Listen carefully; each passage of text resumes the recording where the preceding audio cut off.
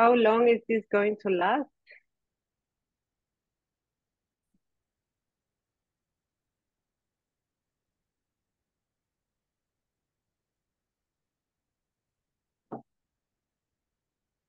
Welcome to What the F is Going On in Latin America and the Caribbean, a popular resistance broadcast of hot news out of the region. In partnership with Alliance for Global Justice, Black Alliance for Peace Haiti Americas team, Code Pink, Common Frontiers, Council on Hemispheric Affairs, Friends of Latin America, Interreligious Task Force on Central America, Massachusetts Peace Action, Task Force on the Americas, and Venezuela Analysis. We broadcast Thursdays at 4:30 p.m. Pacific, 7:30 p.m. Eastern, right here on YouTube Live, including channels for The Convo Couch, Popular Resistance, Code Pink, and Alliance for Global Justice. Post-broadcast recordings can be found at Apple Podcasts, Spotify, Telegram, radindiemedia.com, and now under podcasts at popularresistance.org. Today's episode, Ecuador's presidential election heads to a second round in October. Our guest joining us from Ecuador today is Pilar Troya, and I'm just honored that she can join us for this episode. She is an Ecuadorian feminist anthropologist. Her main areas of interest are social public policy, especially concerning gender equality and the feminist movement. She has served as an advisor to the Ministry of National Planning and as an advisor and deputy minister, to the Ministry of Higher Education, Science and Technology of Ecuador. She is also a researcher at Tricontinental Institute for Social Research. So before I have her join us, I want to just give all of you just a really quick background. I'm sure most of the audience are aware of what happened on Sunday, August 20th. In Ecuador, but let's just give you a brief refresher. So the results of the snap presidential elections on the 20th, Luisa Gonzalez of the Movimiento Revolución Ciudadana party on Sunday took a lead in the first round of Ecuador's presidential and legislative elections, which have been marred by political assassinations as the Andean nation struggles with the wave of violence that has brought homicide rates under the current Lasso administration to record levels. Gonzalez is set to face the surprise second place finisher, Daniel Noboa, in a runoff election in October, according to the National Electoral Council of Ecuador, as neither candidate won more than 50% of the ballot. So welcome, Pilar. So nice to have you with us.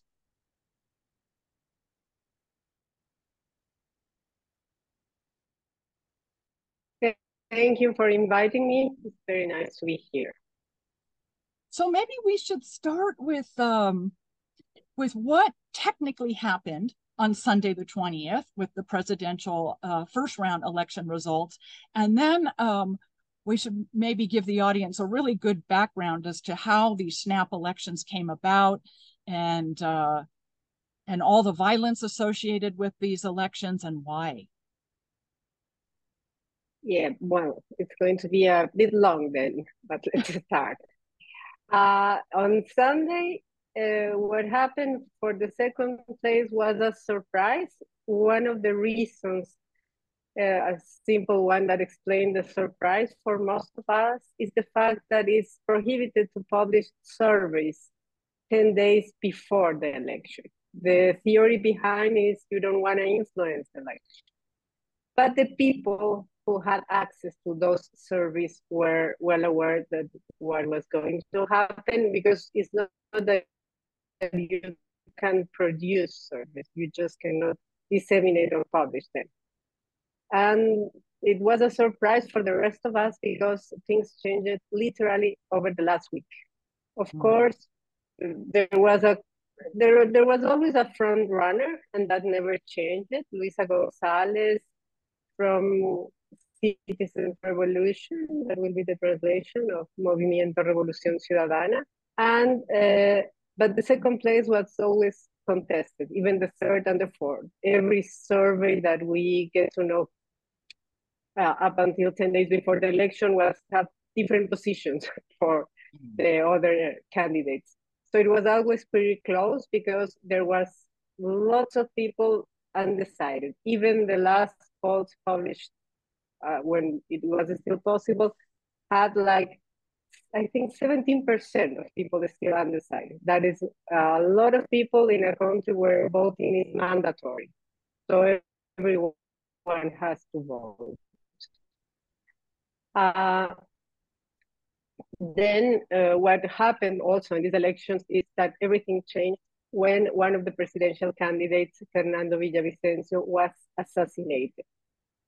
And the people took some time to process that assassination. And well, before getting into how it was processed and why we end up with Daniel Noboa as the second runner, it's worth remembering that the country is in a economical, political, and violence crisis, I would say, a crisis of violence. There's an unstoppable tide of violence that began a few years ago, but it's been way worse over the last year and a half, I would say. For you to have an idea, in 2017, the rate of violent murders was 5 per 100,000 inhabitants. That was among the lowest in the region, similar to Chile and Uruguay. By the end of 2022, it was 23. And right now, some people are saying maybe around 35. And that can reach 40 by the end of the year. That is worse than Brazil, similar to Colombia and Mexico, and only Honduras will be sadly worse in these terrible statistics. There was not only that candidate that was assassinated, there were like two or three other people, most notably two from the Citizens Revolution, one newly elected mayor in Manta, the second biggest port that happened like more than a month ago, and a campaign organizer, Pedro Bermeo, he was also here. Clearly, police is losing the war with the local gangs that are related to rival Mexican cartels. That's what we know. The business model of these gangs is extorting money and kidnapping people who refuse to pay. So not only wealthy people are caught up in this web, ordinary people also, because they extort even in the poor neighborhoods for little money. It happens to everyone. Those gangs are well armed, well organized, and usually a step ahead of the police. That is like a short-term thing that is happening right now. But in the long-term perspective, Ecuador started applying neoliberal policies when with Lasso, not with Lasso, but with Moreno's government back in 2017 after he betrayed the party and all the government plan he was elected for. So those two administrations are more or less the same thing from the point of view of the type of policies they apply. Let me just interrupt for the audience.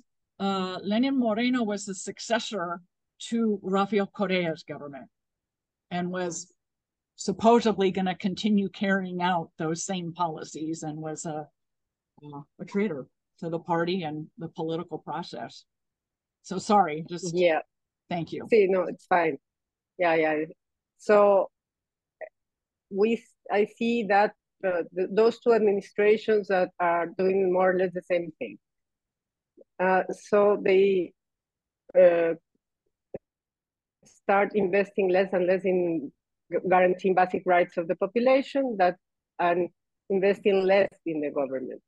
So the fact that, for instance, there's an estimation that is now they are investing 3 billion less in security than what was being invested during Correa's government. 3 billion for a small country like Ecuador is a lot of money.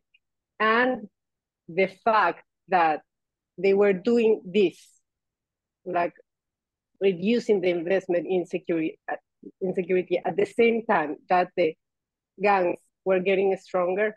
There's another factor, is that when the peace agreements were signed in 2016 with Colombia, that left in our border a lot of small militia kind of groups, like paramilitary small groups. And there was no real process to contain them. Before the peace agreements, FARC used Ecuador as a place to rest, as some kind of retreat. They don't want to get into fights with the Ecuadorian authorities. So they control that border in a way that they won't allow many criminal activities happen.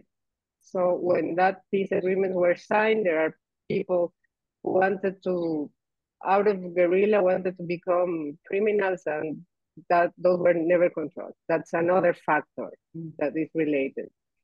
But of course, the government also reduced the investment in health, in education, in everything. That creates unemployment. And unemployment is an opportunity for people for getting into criminal activities again. So it's not just the fact that the cartels were changing its trafficking routes. Ecuador has always been a road for narco traffic, but now it's also becoming a drug storage site. And the shipping of drugs from Ecuadorian ports have greatly increased. Some people say that it's the third place where they are catching cocaine right now, even if we don't produce cocaine from both Colombia and Peru. It's being shipped through Ecuador right now. But when that is happening, if the government stops investing in basic rights and stops investing in security, of course, you are creating a scenario for increase in crimes and violence. And what has been the response from those governments is like states of emergency that have done little to nothing. And Lasso lately reduced the requisites for carrying firearms. Like the message was, you can arm yourself because we are not able to protect. That's what the population felt. Of course, the pandemics, the COVID-19 pandemics also contributed, because the specialists said disrupted the narco trafficking routes. So they decided to use Ecuador more consistently. And of course, it was a good spot because they saw what was a weak government. There are many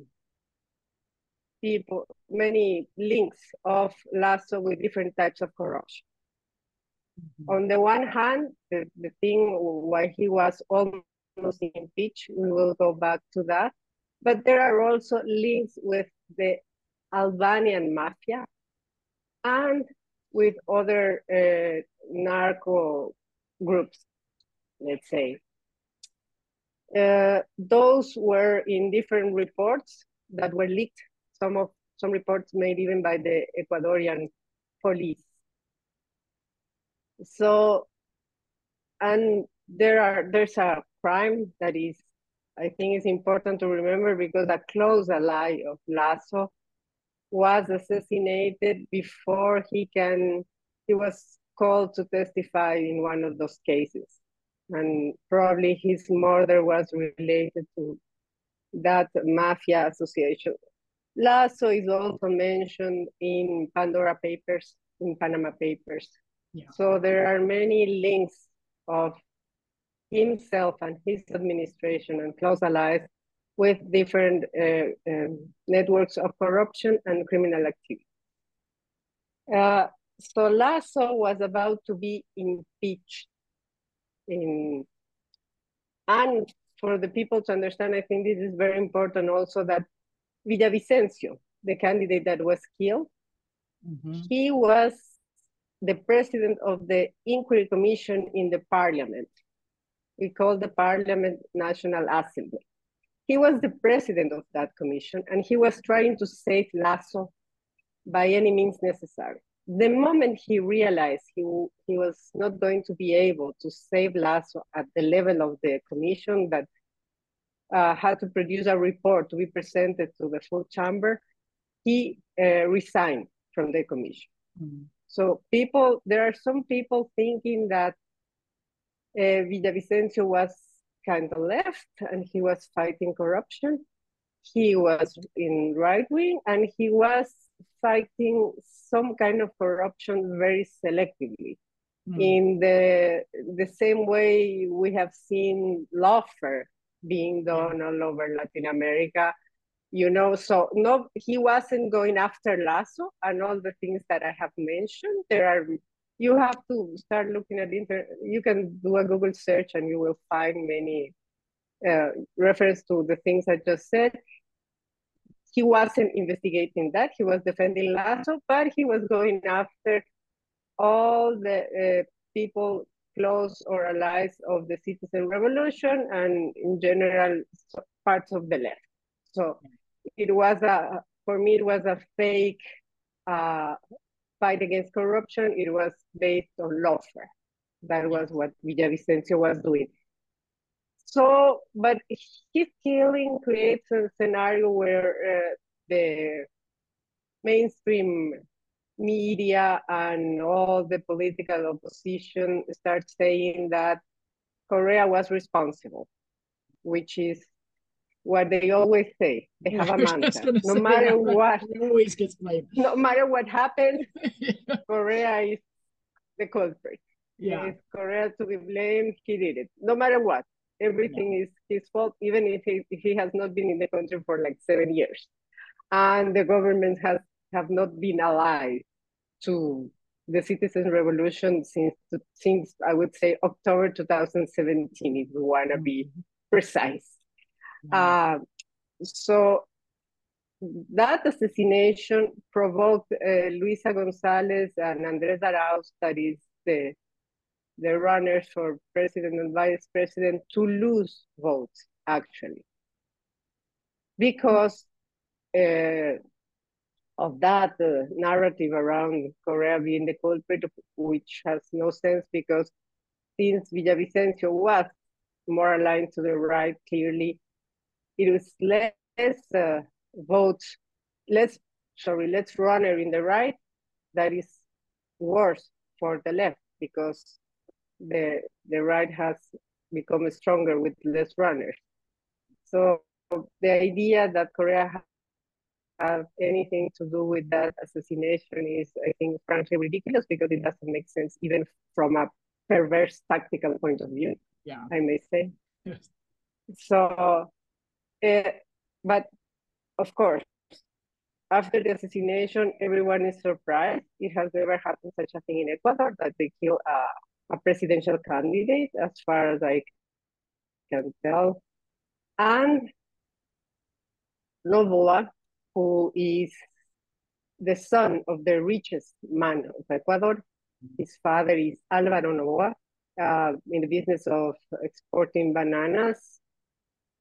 He was not so well known, but he had a good participation in the debate, and he assumed a position that, like, putting himself apart from that big division that we have in Ecuador between who is in favor of Correísmo, Correa's ideals, you would say, and who is against. That's a huge divide. Happens in a very similar way in Brazil and in Argentina. Who are in favor of Kirchner in Argentina and who are against, who are in favor of Lula here in Brazil and who are against. It's a very similar divide, but he took a step aside from that polarization. People who know about electoral campaigns said that won votes for him. Luisa Gonzalez, we have to acknowledge that even if her position is the most progressive, more to the left, didn't have a good participation in the debate.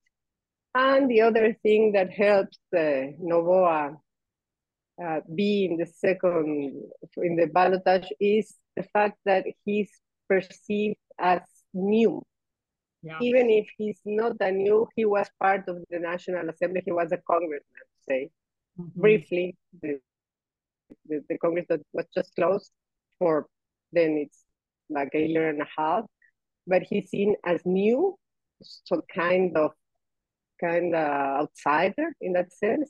And he is married to a social media influencer. So he has a good strategy on social media and, of course, all the money in the world to run his campaign. He's not short on money running his campaign, and it seems he gained the most votes among young people, which is really, really sad. Because in political and ideological terms, he will only continue what Lasso and Moreno have done so far, because they don't believe in the need of government and state protecting basic rights, providing housing, health, education for the people. They believe the state is only their tool for making more money, regardless of anything else. In that sense, another thing that happened on Sunday that is interesting is that Ecuadorians vote in favor of preserving the environment. There were two different questions asked at the same time of the election. One to keep two referendums. One to keep the oil in the ground in a area in the southern part of the Ecuadorian Amazon, in an area called Yasuni ITT. And the other was a local referendum just for the Quito, the municipality of Quito, to stop all forms of mining in a biome called Choco Andino, that is exclusive of the north of Ecuador and the south of Colombia. And those are interesting steps in the sense that we need to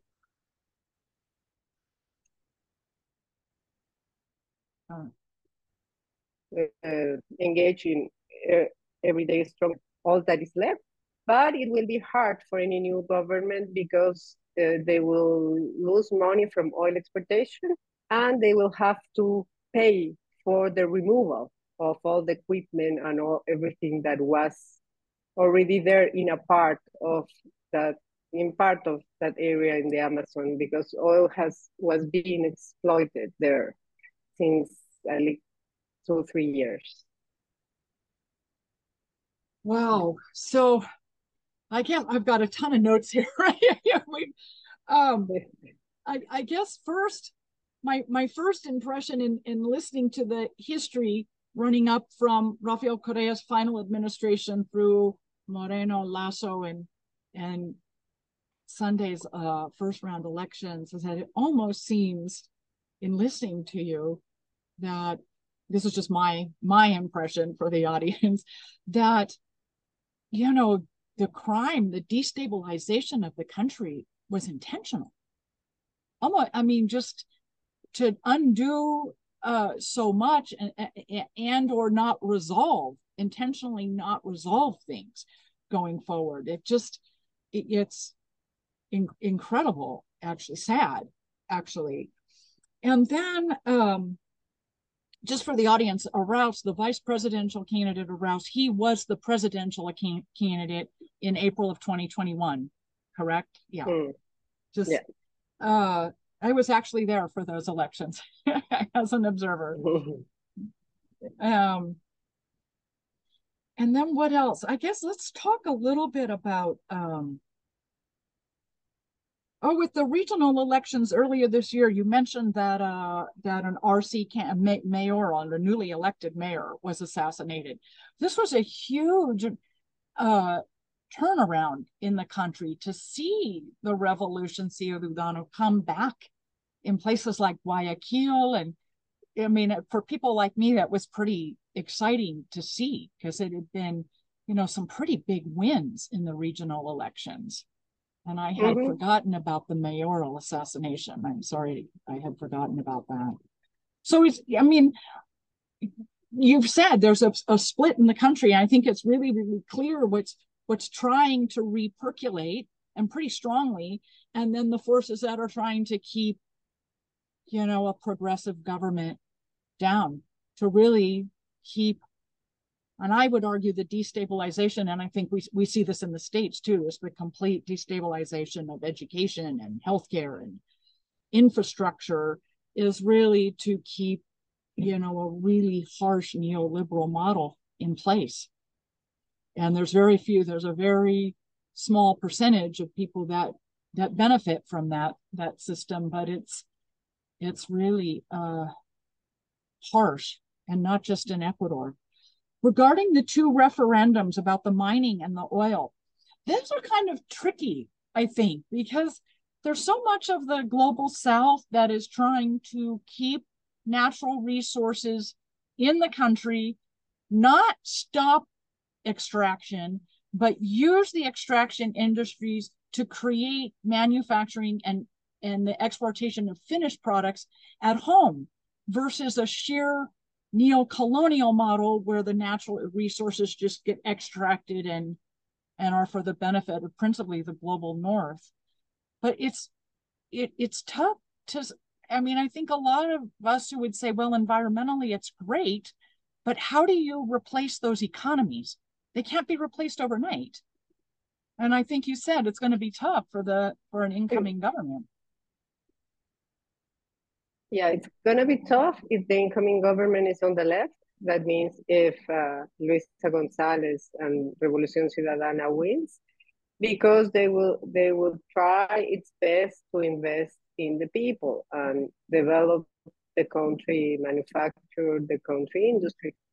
For the right wing, there is no issue because they don't want the state to invest in the people. So if they have less money, they will say, "Oh, we have no money, but we will pay our debt to the IMF, not even on time, ahead of time, like they did during the pandemic when people were literally dying on the streets. They were paying the external debt instead of helping the people.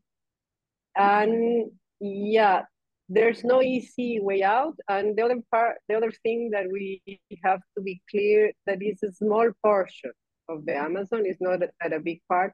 There has been several attempts to make it otherwise. During Correa's administration, there was a proposal for the international community to pay to Ecuador for keeping the oil in the ground. But it was like we needed something around 350 US million dollars per year during, I don't remember, 10 years, something like that. And of course, the international community didn't contribute. There was a whole process, lots of negotiation, but we never reached but a very tiny part of that amount, and then it was decided that it should be exploited. But there was a movement, civil society, I would say, movement that never stopped in trying to approve this proposal. That is a really old idea that was created by civil society around keeping the oil in the ground. Yeah, it was brilliant. And it really called the world just, what do we want as a species? And it didn't happen. It was very sad. Yeah, it was very sad. It's very difficult. And well, about the local elections, it was an important turn in the direction the whole country was going, that seemed to be totally neoliberal. And Revolución Ciudadana won the main cities and the main provinces as well. Even our government is not federal, so the authorities of the provinces don't have that much authority as a governor in a federal government, but even though it's important. But I also like to highlight the fact that our runners, but one, are not fascist. Because that was one thing that I was scared of. like having someone similar to your Trump, Yeah. Brazil's Bolsonaro, or Yeah. the new famous gay in Argentina, Milei. Yeah.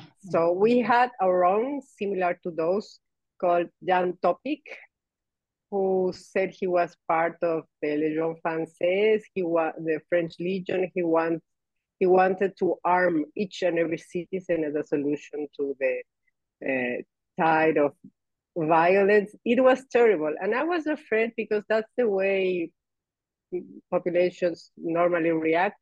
If you are suffering lots of violence and you feel you're under threat all the time, you want to use violence again to counteract that, yeah, the violence that you are experiencing.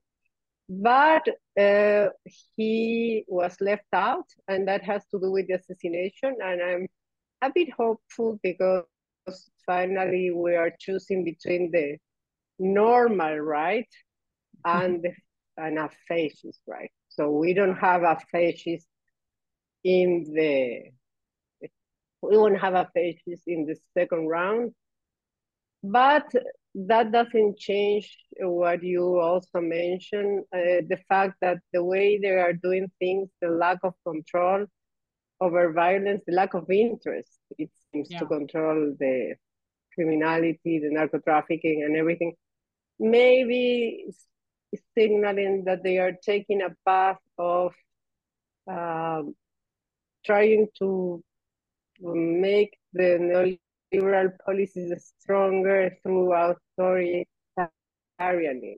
like a very authoritarian way of having a neoliberal policy in place and crushing all types of resistance. Because politically, another conclusion that is very sad is that there is no one representing the huge popular uprisings that happened in 2019 and in 2022. So I would say that out of those two big protests, the one in 2019, probably the biggest ever in Ecuador, or at least the biggest in the last 50 years for sure. And the one in 2022 was also very big. But then what happens? The political party that should represent the indigenous movement, that was always on the lead on those uprisings, Pachacutic is the name of that political party, was already more on the right than anything, and they prevented the first attempt to impeach Lasso right after the protests in June 2022. So he wasn't impeached then, and he was safe. He partially, completely, but part of it. They did part of that party, they didn't want to vote right now again for the impeachment. They were against the impeachment. So it's pretty sad because the candidate that should have been the candidate of that process and of the indigenous movement, he couldn't run, or Leonidas Issa, because he requested that the party expel those who have allied with Lasso's with as Pachacutic. So the most progressive option, of course, is Luisa Gonzalez. It's important to know that she's part of a party, a group of people that have worked before in the state and have experience and about how to do things in favor of the majority and not just for the few. And maybe the only political gain out of those big rebellions can have a fascist in a relevant position. But how long will it last?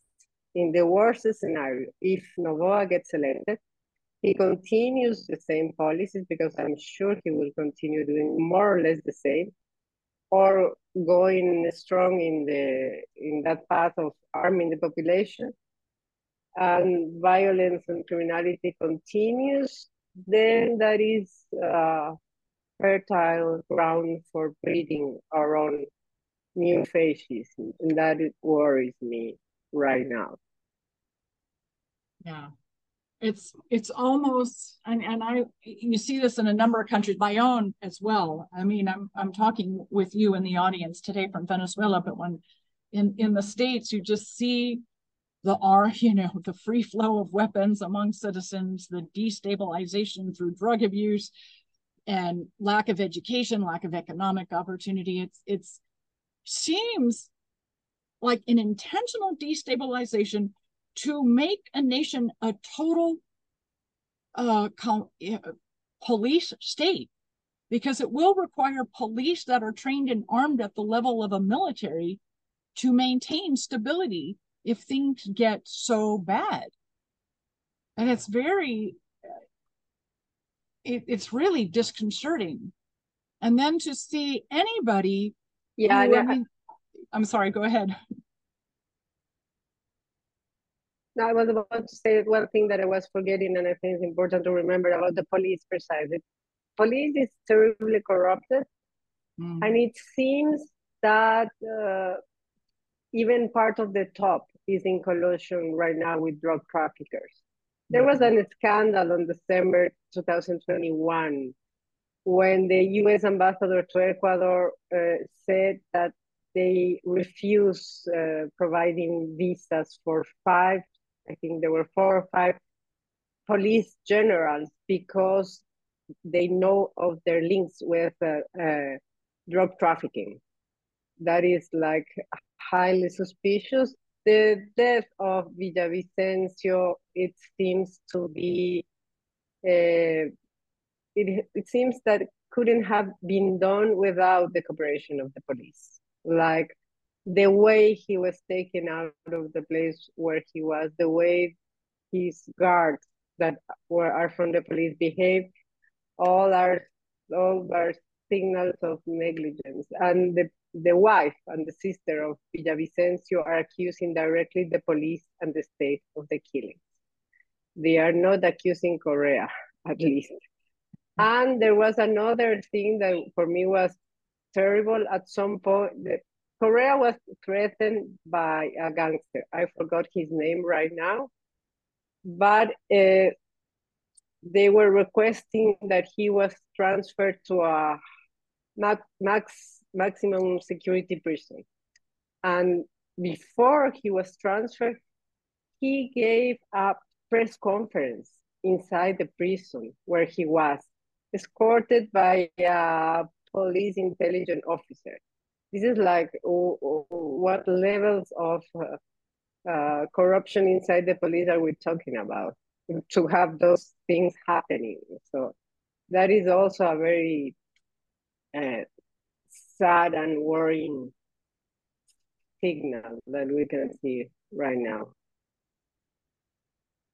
So what do you see happening from, when the second round is 15 October, is that correct? I mean, I know it's hard to say what's going to happen because it's hard to believe some of the stuff that's happened prior to the 20th of this month. Yeah. Well, first, let's hope there's no more killings, no more terrible violence. I'm saying let's hope because it doesn't seem like Lasso's government is going to do anything about it. Like he will continue letting things to happen. On the other hand, I believe that Luisa Gonzalez needs a better training for the debate. There will be a debate, and that's when Novoa, Daniel, clearly won. And I hope the people get to understand that Novoa will only continue this in the same path than Moreno and Lasso.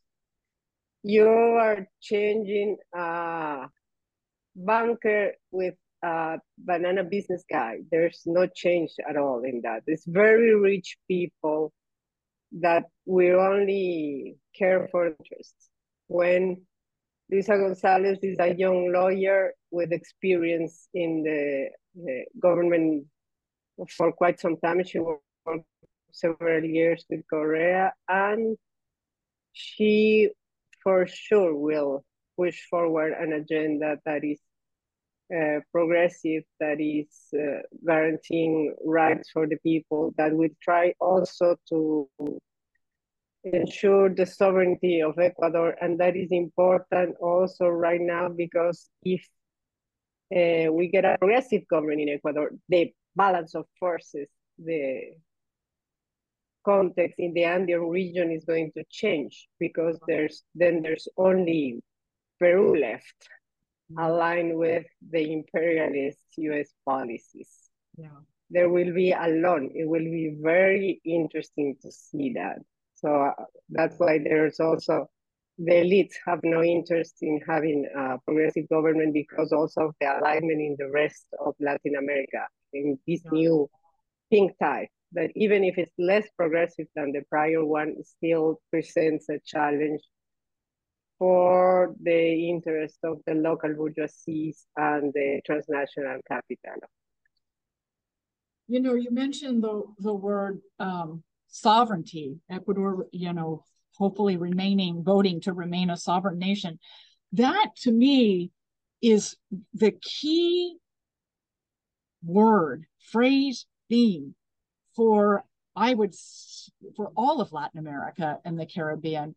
I had the opportunity to be an election observer starting in, I don't know, October of 2020 in Bolivia, and all the way through 2021, including in Ecuador, and through Colombia in May of 2022. And for me personally, the election results really showed populations voting for governments that would ensure national sovereignty, natural resource sovereignty, and an economic plan that would benefit the majority of the citizens. And of course, those economic plans are a broad spectrum, from, you know, social democrat to revolutionary leftist.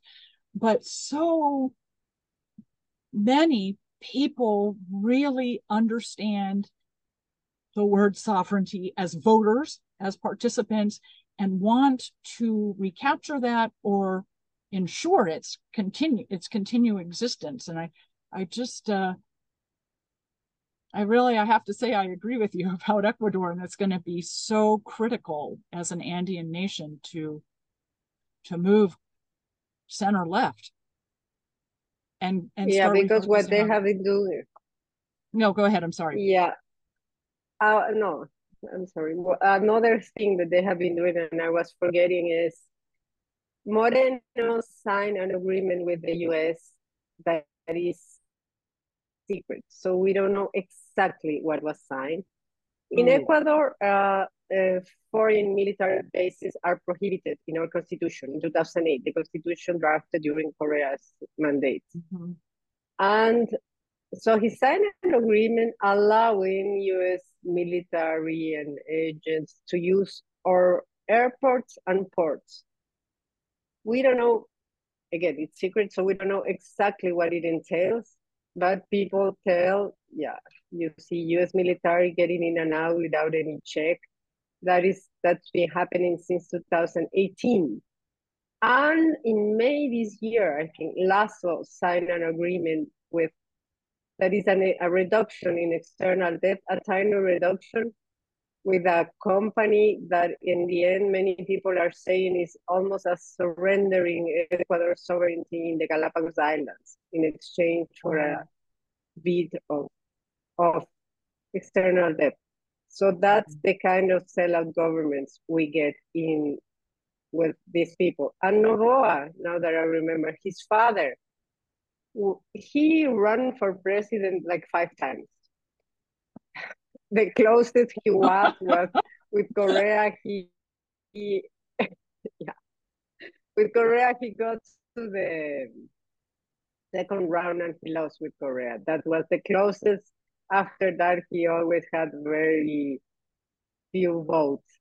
But one of his proposals that he repeated, not in the last campaign, but in the first two, probably was that he wants to turn like the whole country in a free economic zone, like Oh, wow. for having maquilas and that kind of things. That was his big proposal for the development of Ecuador. And Oh, wow. now his son is running. Even if he is much clever than his father and won't be saying such things, I'm sure, because same as Lasso. Lasso won lying a lot, saying he was going to do a lot of things that he finally never did. He will be lying a lot, of course, but that's where he comes from. Yeah. Wow. It's so complicated and so layered, and it's amazing, and I'm so happy that election day went so smoothly, given everything that you've described to us. I mean, all of you must be so pleased with that.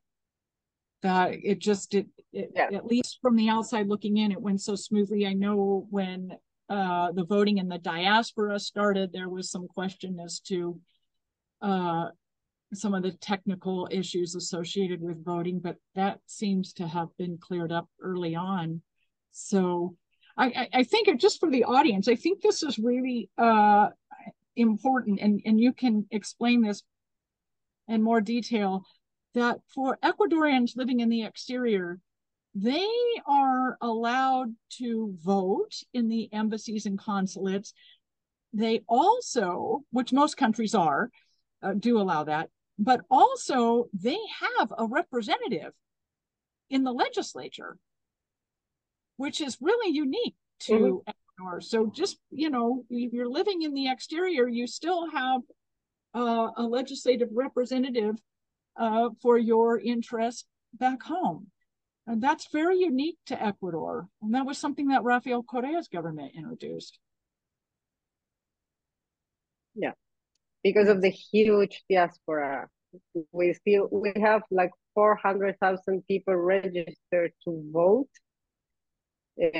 No, they were registered to vote at the point when voting was on paper. Right now, when you live abroad, I live abroad, voting was online process, and it was pretty difficult. I managed to vote, but it was hard. But only 85,000 people around that registered to vote online. Oh. Let's hope this time we get more people registered to vote online, because those votes are mostly progressive. Yeah. We got 2 representatives from I think 2 from North America, because that's where the majority of the migrant population are. Then we had 2 from Europe and Asia, and 2 others from Africa, South America, and Oceania, I think. So it's 6 in total from the diaspora. That's just so great. That's so empowering for people to know that they can still participate back home. It's just really, it's a really wonderful thing on a lot of levels. So I hope, Pilar, that you can come back in October and we can talk about the October 15 results, because as you said, it's going to be so important for the Andean region, the hemisphere in general, I would add as well. So it'd be really wonderful to have a follow-up conversation after the second round with you. I'm so thankful for your time today. It's been really gladly, wonderful to work with you. I come back gladly. Thank you for inviting me, and let's hope the progressive wave continues in Ecuador and it's not stopped. So, well, all of our good thoughts your way. We'll keep our fingers crossed, and I look forward to our follow-up conversation. And for the audience, I want to just remind you, you've been watching What the F is Going On in Latin America and the Caribbean. We're a popular resistance broadcast. You can find us on YouTube Live every Thursday, 4:30 p.m. Pacific, 7:30 p.m. Eastern. And we're now on 4 YouTube channels, including our newest broadcast partner, Alliance for Global Justice, Code Pink, The Convo Couch, and Popular Resistance. and post broadcast recordings can be found on Apple Podcasts, Spotify, or wherever you get your podcasts. So thank you again, Pilar, and thank you to the audience. We will see you next week.